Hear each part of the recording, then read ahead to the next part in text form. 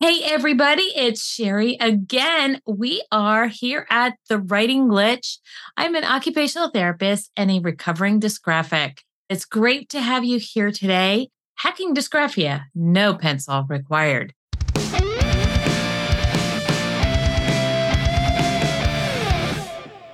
I've always struggled with reading to some degree. And over the weekend, I was out at the International Dyslexia Association conference, and I learned where my difficulty is the reading comprehension, and they call that hyperlexia. So I have a name that goes now with where my reading challenges are, which is really cool for me. And now I have to really take a look at that and really understand it. So over the next couple months, maybe you're going to hear more about that. And I've also always struggled with writing. And it was about 10 years ago now that I just challenged myself to conquer that fear of writing and conquer public speaking. So here I am creating a podcast and writing books. Today, I am with a mom of some kids with disabilities, ADHD and autism. She has ADHD herself. She has a very interesting path here when I look at her bio. And my heart goes out to her. We're recording this right in the middle at the beginning of the Israeli Hamas war. And so as I was reading her bio today, my heart just went out. So let me read her bio to you. And let me welcome Hillary Glasser to the interview today. Hillary is a native of Metro Detroit. She has an unusual career path. She got her start as a hairstylist and makeup artist. I have a thought about that as well. Learning to market herself to others. When her Polish grandmother begged her to return to school and learn computers, she did. Hillary learned to code and realized how much she hated it, but haphazardly found herself learning SEO processes and stuck with it for the last 20 years. After moving to Israel to attend college, the one and only job she could get was a marketing director for a startup e-commerce company. Post-graduation, Hillary continued to work in marketing and founded a unique challenge when she made her way statewide working for an advertising agency. When she is not working, she's hanging out with her two sons, her husband, and the zoo. The zoo. Oh, her multiple dogs and frogs. She spends time volunteering with the PTA. Good job, girl. And for her local soccer organization. Hillary Glasser, welcome to the podcast. And as again, my heart is just going out to you with somebody who has their heart in Israel and yet here at home in the States as well. So I just want to take a moment just to honor before we get started. Have a moment of silence. And I know that this won't come out until a little while from now, but I just felt I needed to do that. So, Hillary, you are the owner of Ellie and JoJo Communications, which is a digital marketing firm, but you reached out to me to talk a little bit about dysgraphia. So, tell me more. Sure. So I grew up here in Metro Detroit, and by the time I got to the point where I could create my own business and have the tool set in front of me to do that, and I'm looking at names and everything for my business, I realized that anything Glazer related, like my last name, just does not bode very well for my business. But I also wanted to give a nod to my mom and my stepmom. On my website, it talks about how they were the Google before they were Google, but essentially my mom and my stepmom had this massive part of my learning process. Having ADHD for many years undiagnosed, especially during school, was not easy. I had a hard time reading. Hyperlexia is something that definitely rings a bell for me. It's very difficult. Letters and everything they're not always put together very nicely for me. It makes it difficult to read. And I look at my two kids who, during the pandemic, One of them was in first grade when the pandemic started, and that is like the most vital time for your kids to learn handwriting skills. And the other one was in second grade. So neither of them have great handwriting, but along with autism comes a hefty dose of dysgraphia where it can be very difficult to understand what he's writing. And I look back at the way my mom and my stepmom were so patient with me and how I learned with ADHD and how hard it was for me to not so much to get up and do public speaking. I think I've mastered this ability to do things on the fly, but when it's written in front of me, that's a lot harder. And they were always so patient with me. So I try to bring that, forward in how I work with my kids, but also how I work with my business, because I know that not everybody has the same level set and skill set that I have when it comes to doing any digital marketing things. So for me, dysgraphia, it really works hand in hand with so many different neurodivergent issues. So it was really interesting for me to find you and to, be able to talk about these things, because not only do I see it with my own kids, but working within PTA, PTSA, I've almost made it my mission within our school district to make sure that as we are giving lots of different kids kudos in our district, we have this like all-star thing that they do on Facebook, that we're not forgetting about the kids who are struggling and maybe aren't so open and outwardly helping their classmates or their teacher, because they're stuck in this space of I'm struggling to figure out how this thing works. So it was kind of cool to find you and your whole organization. Well, thank you. Thank you. So, right now, tell me a little bit about that first grader. You say he's still struggling with the writing process. What are your teachers doing, or how are you supporting them in the school to get the homework done, get what worksheets completed? How are you opening the door there to get the message through? So my then first grader is now in fifth grade, and his handwriting has not improved. But in our school, we have three different fifth grade teachers that all rotate in for different subjects. Last year, one of the fifth grade teachers was a fourth grade teacher. And she said to me, "You will not believe how awful some of these kids, like their handwriting is." I said, "Oh, I would absolutely believe it. I mean, these are pandemic babies. Of course I believe it." And she devised a plan to help the entire fourth grade work on their penmanship and really take things back to basics into kindergarten, first grade, helping them understand that, by fourth grade, you're working on regular lined paper, but the fundamentals that you knew in first grade are still applied, that your letters shouldn't be 3 lines large, that, your lowercase letters should be almost like half the size of your uppercase letters. And she did a fantastic job. And then I look at my youngest, who is the one with ADHD. And yesterday, actually this morning, he presented me with this application. It was an application to join student council, to run for student council, which was huge. So exciting for him to even consider that. He is an overachiever. I love him to pieces. Reminds me a lot of my dad, but he was so excited that he said, "Well, I want to run for vice president." I said, "Why not president?" He said, "Oh, it's such a popularity contest. You only get, 2 kids from each class that can really run. So I want to be VP." And I said, "Okay, more power to you. You don't have to follow my footsteps and be the president of everything. Maybe I'm an overachiever too." But he showed me his application, and I looked at it and I said, "I don't think I need reading glasses yet, but it's very hard for me to read this." And he said, "Did I write too light?" And I said, "No, I know you're working on your penmanship and not writing really, really hard, but it's hard to make out the individual letters. So maybe let's try word by word on, how we can rewrite some of this so that it's legible." And he said, "Well, I don't think we need to do that, because I'm not really turning it in. Like, I am turning it in, but I have to read from it, and it's okay if I know what it says." And I Hmm. said, "Cool. But in order for you to be able to read what it says, you have to turn the application in, which means your teachers have to read what it says too." And we spent maybe 10 minutes really going through and identifying which letters were the ones that were really hard to see. With my oldest, who's in sixth grade, he's on the spectrum, so any type of change from fifth to sixth grade is really difficult. But this kid has really done his due diligence in trying to make it work.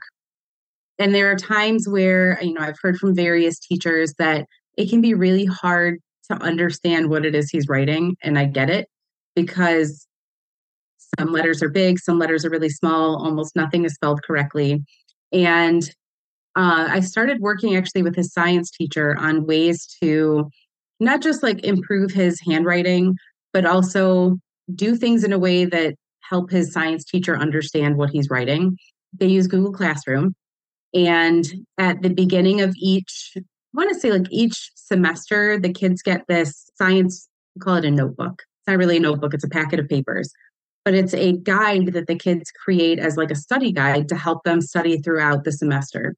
And before each test, they're meant to go through all of their definitions, they're meant to write things out. They have to take pictures of it, submit it to Google Classroom. And I asked his teacher, can we use Cami?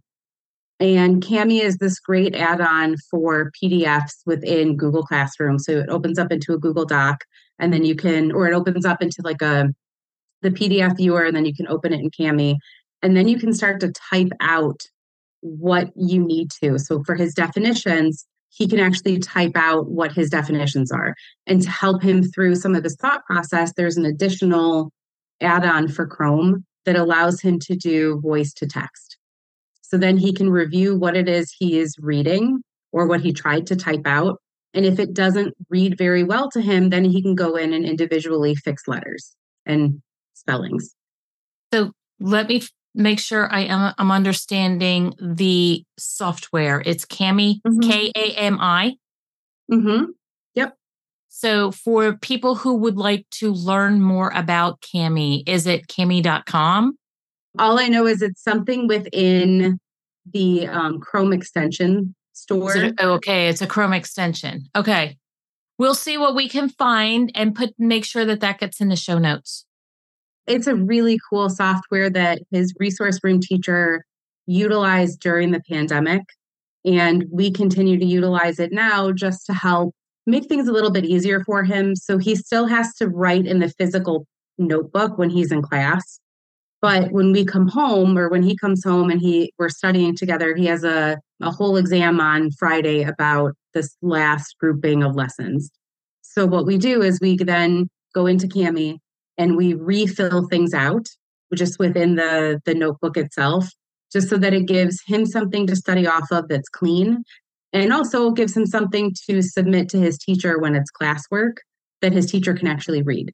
So while we work on all of the occupational therapy side of things with, making sure he's not pressing too hard, helping him understand the flow of letters and the way things should be shaped and formed, he also has this other option that reinforces what he's learning and also makes it easier for everybody else to understand. I love that. You're still reinforcing handwriting, but you have found assistive technology to help support him. And that's the way it should be. So if anybody has not heard this from me before, people often ask me, when do I stop teaching kids their handwriting skills and move on to keyboarding? I say don't ever stop practicing handwriting because it's a life skill. It's something that you never know when we're going to need it. Who knows when they're going to take out all the satellites and all of a sudden the internet's going to be gone.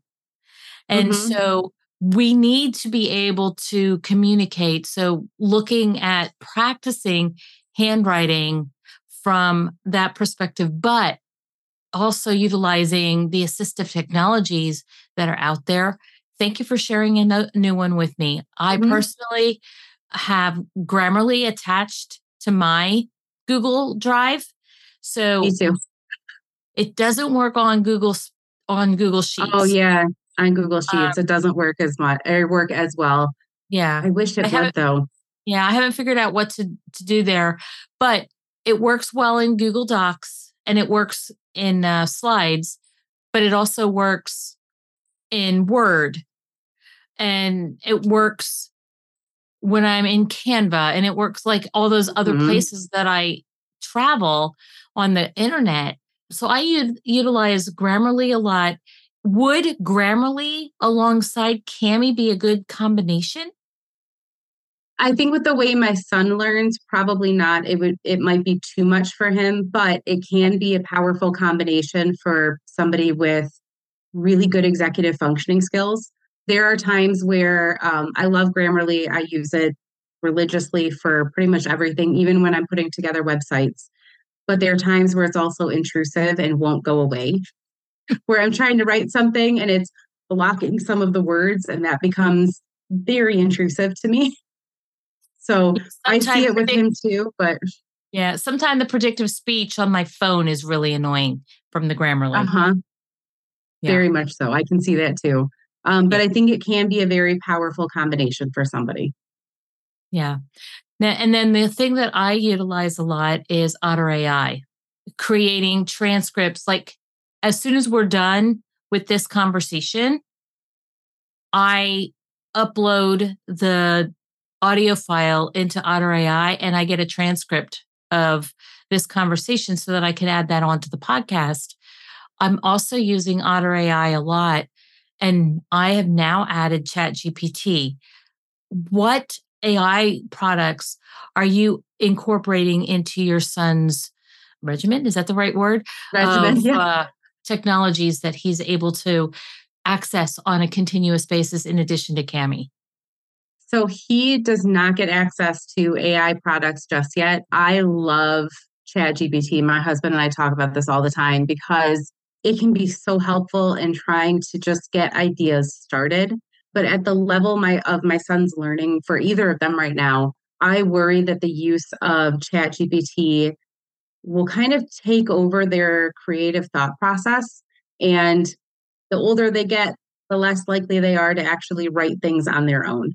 I see it a lot in high schools now too, where it's a common theme where teachers will get an essay and they'll say, wow, this sounds not at all like you. This has zero personality. You could be creating an essay and it should still have some personality in it.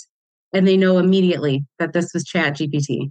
There are great tools out there just to help get ideas sparking, but for students in particular, I feel like ChatGPT is not a great tool for them. And I want my kids to kind of understand that there are some great usages for AI, but they still need to put in all of that hard work first before they can get access to some of that stuff. They're still pretty, in my eyes, they're still pretty young and their learning levels are still not quite there. But there is another good tool that's on Chrome that we do utilize for my oldest that allows, it's not really considered an AI tool, but it's almost like a read along where it's older technology, but if he's struggling with reading something on a page, especially for something like science where you get a lot of fancy words, the page will be read by a bot and he can change the accent of it, which cracks me up because there are times he changes it to like Australian.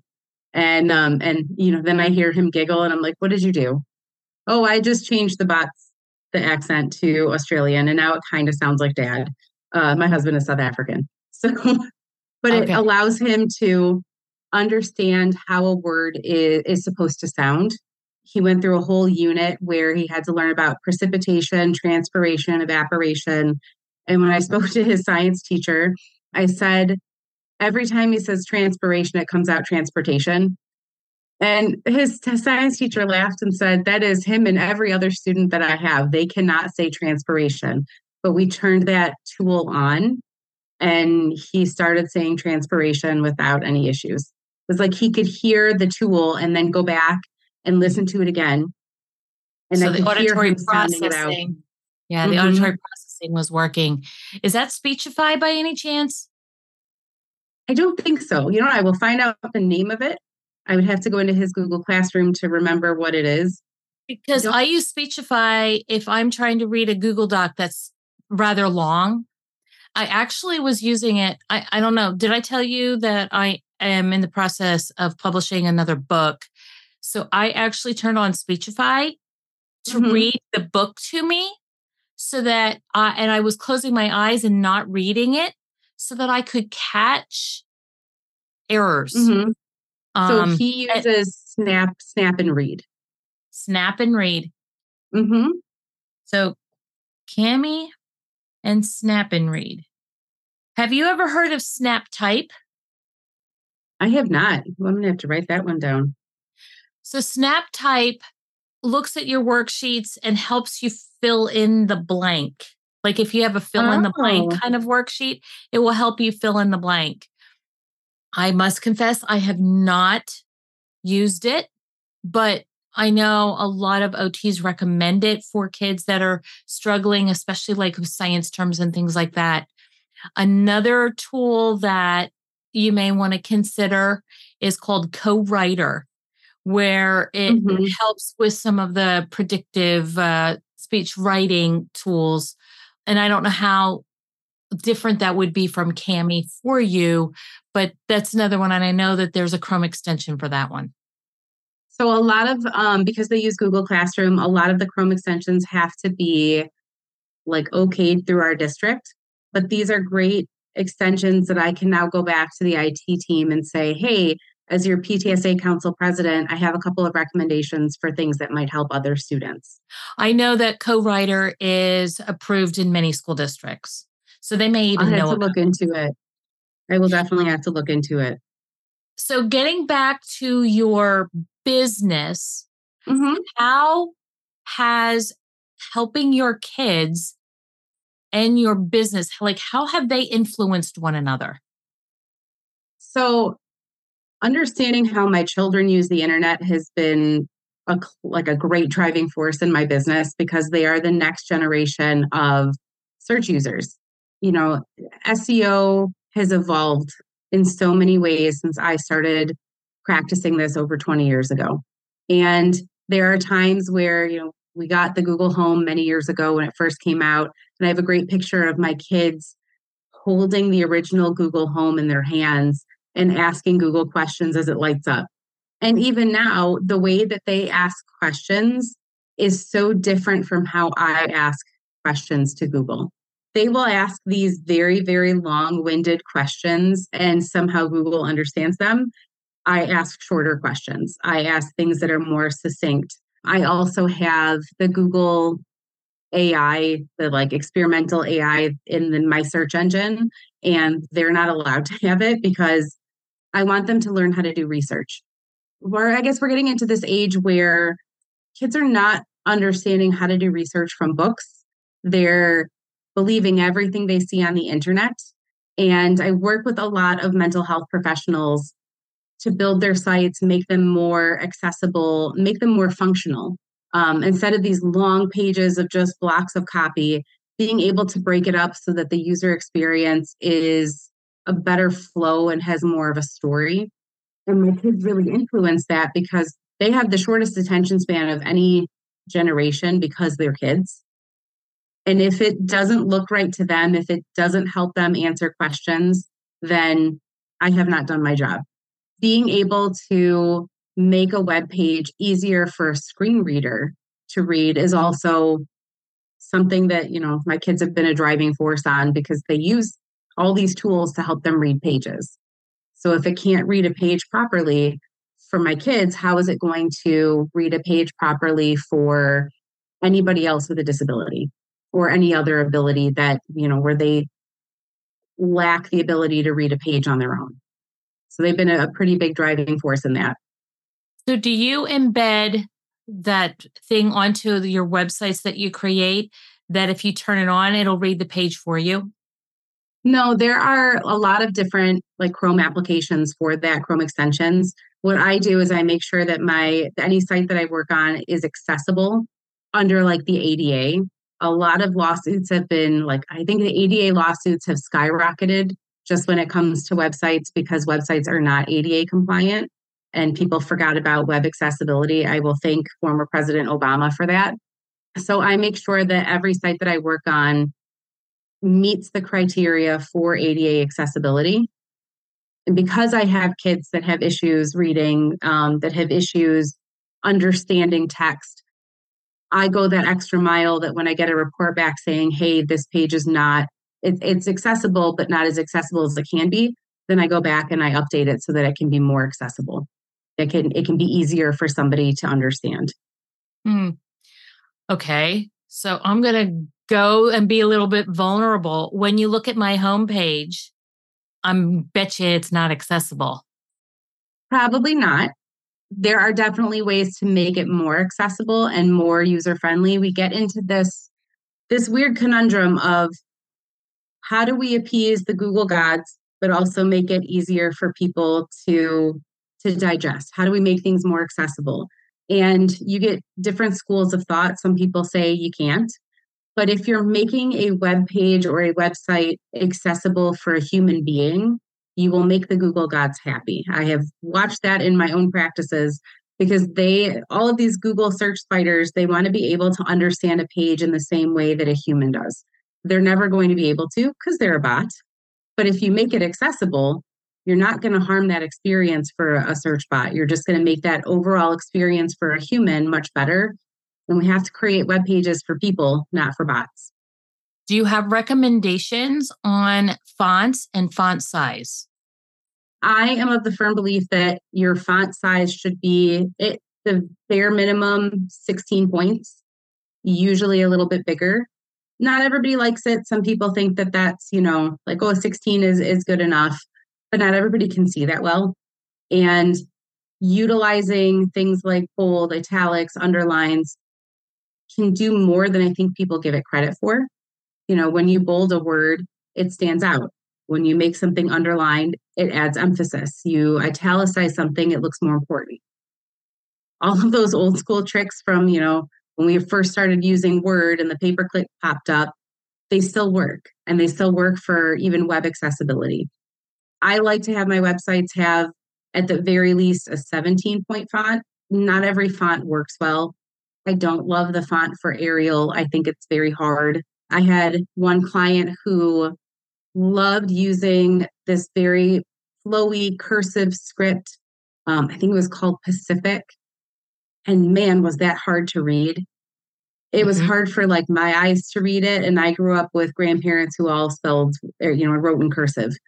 If I can't read that, then it's going to be harder for other people to read it. So choosing the right font to go with your brand is really important. I think I use a mix of Avenir on my own site.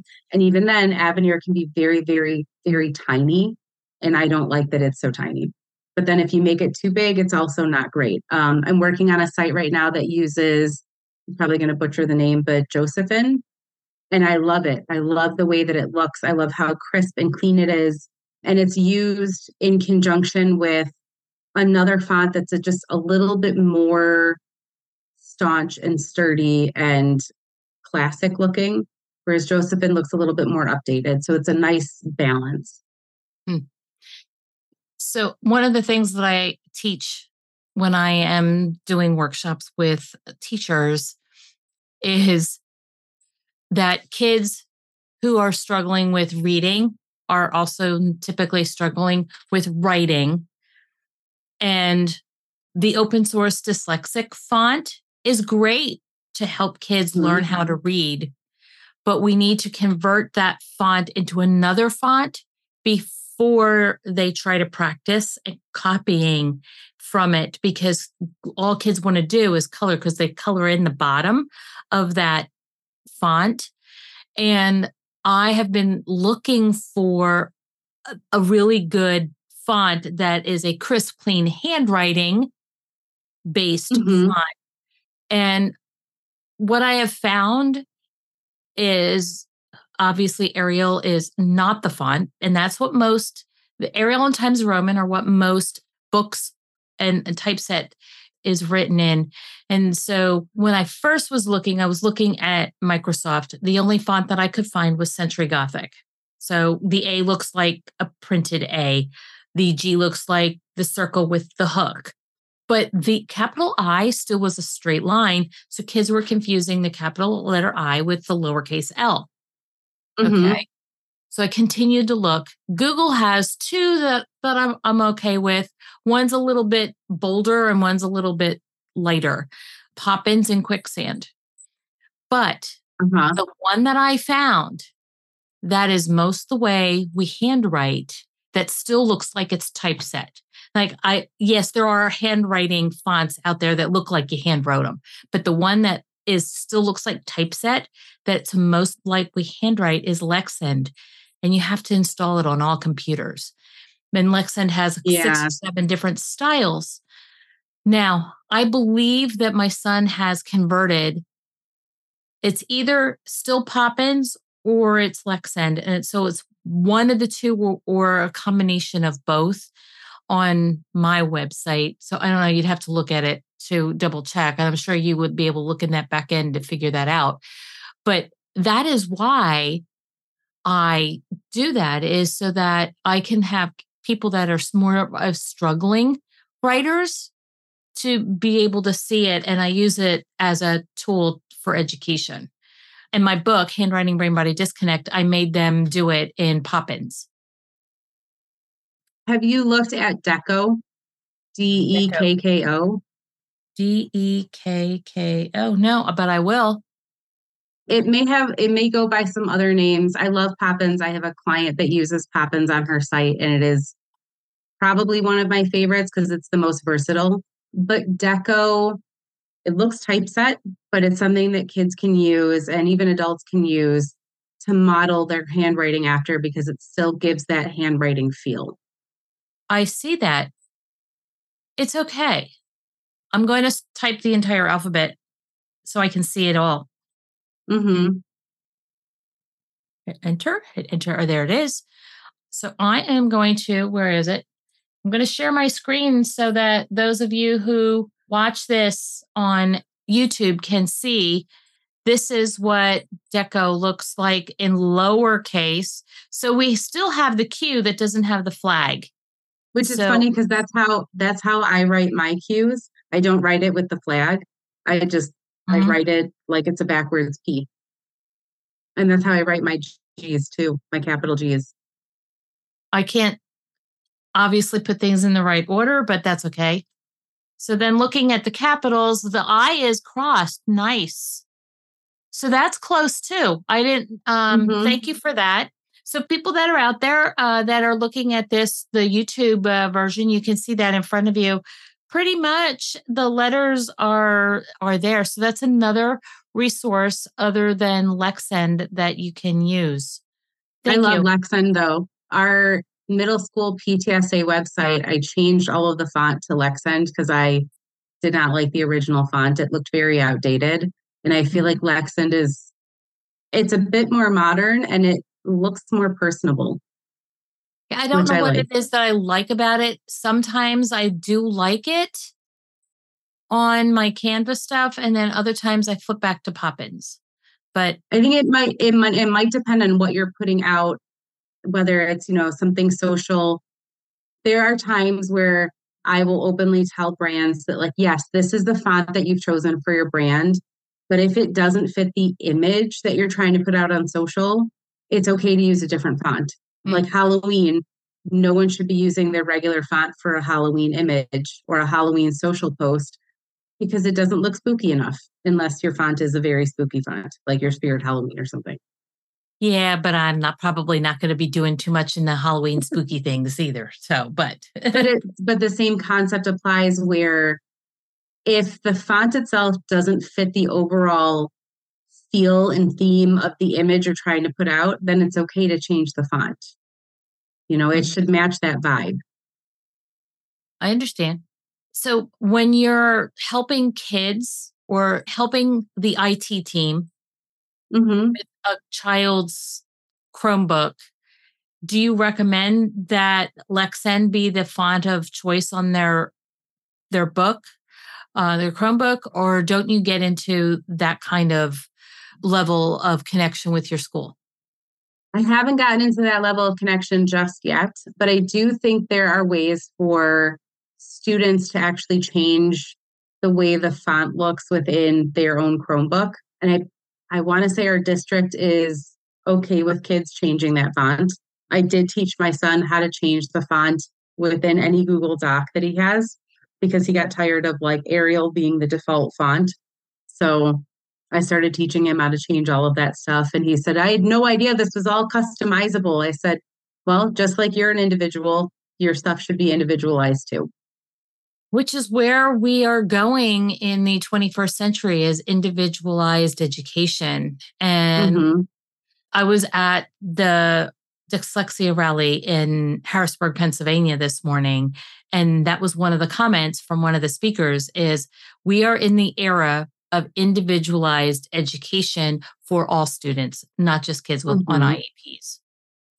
So I love that you said that at the very beginning of our school year. So actually in the summer before the school year started, our PTSA council has a presidents and principals breakfast. And as the president, I got to give this big speech. And one of the things I mentioned was how grateful I was in the 90s for having incredible teachers that recognized that I wasn't learning in traditional ways. And they changed their approaches without being prompted by any of my parents, who wouldn't have prompted that anyway. But they changed some of their approaches just to help me understand everything I was learning. Back when I was in high school, I took two independent studies because I couldn't really do acting. I took an acting class in high school and I was told I was too good by the teacher. So I had to find something else because he couldn't move me from the basic level to the next class without passing the class. And he said, "You're making other kids feel bad." And I said, "Huh, okay, well, can I do something else?" And they spoke to my counselors about it and I got to learn about the Vietnam War, which was really cool. I had a really awesome teacher who fought and served in the Vietnam War. And it was like having a personal guide. As I had questions, he could answer them in real time and tell me, like, it wasn't entirely like what this book is saying. It was a little bit more like this. Or, hey, don't believe what you read in this magazine. That's a bit sensationalized. It was more like this. But then I see, both of my kids have had IEPs. My oldest still has an IEP. My youngest does not. IEPs are meant to serve academic purposes, not necessarily serve the student.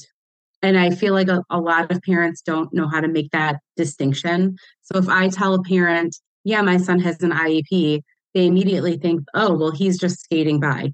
No, it's meant to help him create goals for academics, but it doesn't necessarily serve him in some of the areas that I know he still needs help in. I loved that I got to have a 2 hour long conversation with his science teacher about how to work with him and how to help him because he was already doing that in his class. And he said, I know your son is the type of kid where if he can draw what he thinks we're talking about, he's still listening. He's still actively listening, but he's not looking at me the whole time. And he said, and one kid called him out and said, well, how come he gets to draw? Well, because I know if I ask him a question, he's going to answer without a problem. And I said, have you tested that theory? He said, many times, and it has worked. Your son listens, he gets it, he's understanding those concepts. All I have to do is just let him draw. Let him draw whatever he wants. And I said to him, thank you for giving him that freedom to do whatever it is he needs to be doing in that moment, while still actively listening. Because I have a friend who, while in med school, part of how he learned to study in med school was to draw things out. He would draw out the organs and then, make labels everywhere. And we're really watching education when it's done right with a very supportive district. We're in a very supportive district. I love our school district. But when it's done right in a supportive district, you end up with really amazing educators who don't just teach, they really educate and they allow students to learn in more than one way. They allow them to learn in a way that makes sense for them without needing that IEP. And I love being, bearing witness to it because it's so different from when I was in school. I pause. I'm trying to figure out how to say this without sounding negative to the other school district, but that's a gift. Oh, I know. Um, Oh, when I had to present, my son had a developmental pediatrician and I had to bring his IEP with me to almost every appointment. She had a couple of students with her one day and she said, I just want you guys to see that this is an IEP that's well written. I don't see this very often. And I looked at her, I said, thank you. I will tell his resource room teacher, not that she will care, but that she writes a very well written IEP. And a lot of that really comes down to what is your district doing to support those educators so that they can support their students? And I realized that, the district that I'm in, I am truly blessed to be in the district that we're in because I don't have to worry as much. I don't have to fight as hard. I still have to fight. When you've got kids with disabilities, you still have to fight no matter what.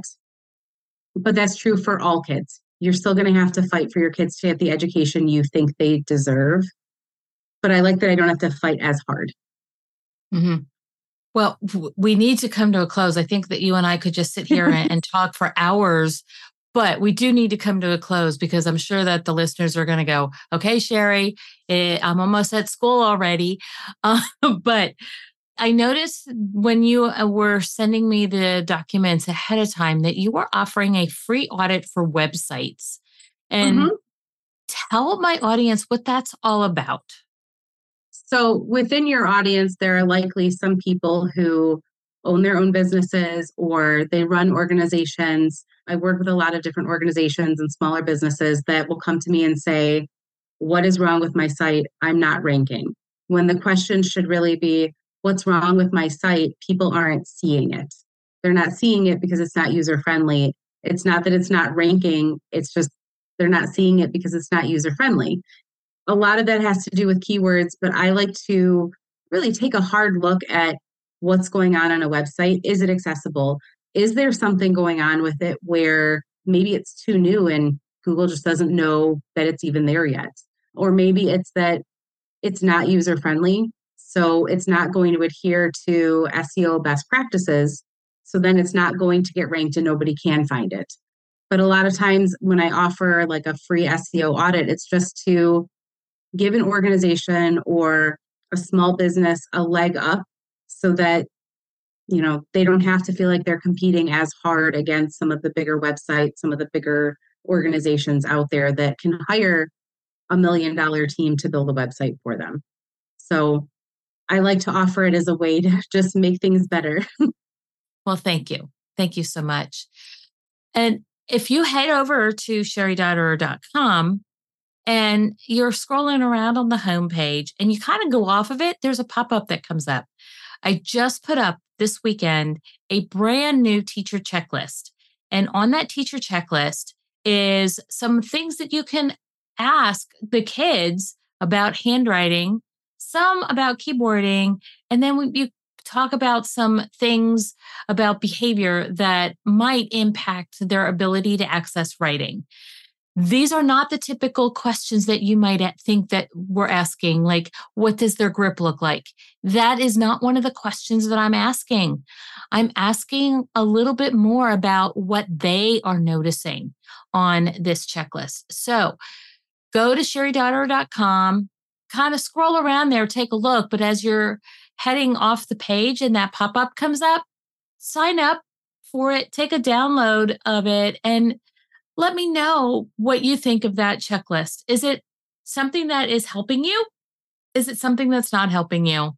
And if it is helping you, join me at my next webinar. They're usually held the second Wednesday of the month, but that doesn't necessarily mean that because if we got a holiday in there or something I have going on, it may switch the weekend. So you got to keep an eye on that events page on my website to find out. This has been the Writing Glitch podcast. I currently am releasing the second and fourth Tuesday of the month. This episode will go live in January.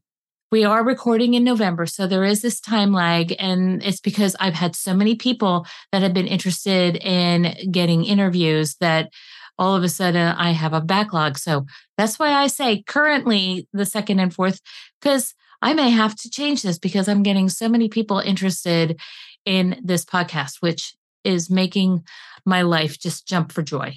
The podcast is hosted on thewritingglitch.com. Remember, you were put here for such a time as this. Thank you so much for being here, Hillary. Before I hit stop on this recording, I almost forgot to say thank you, Hillary, for being here.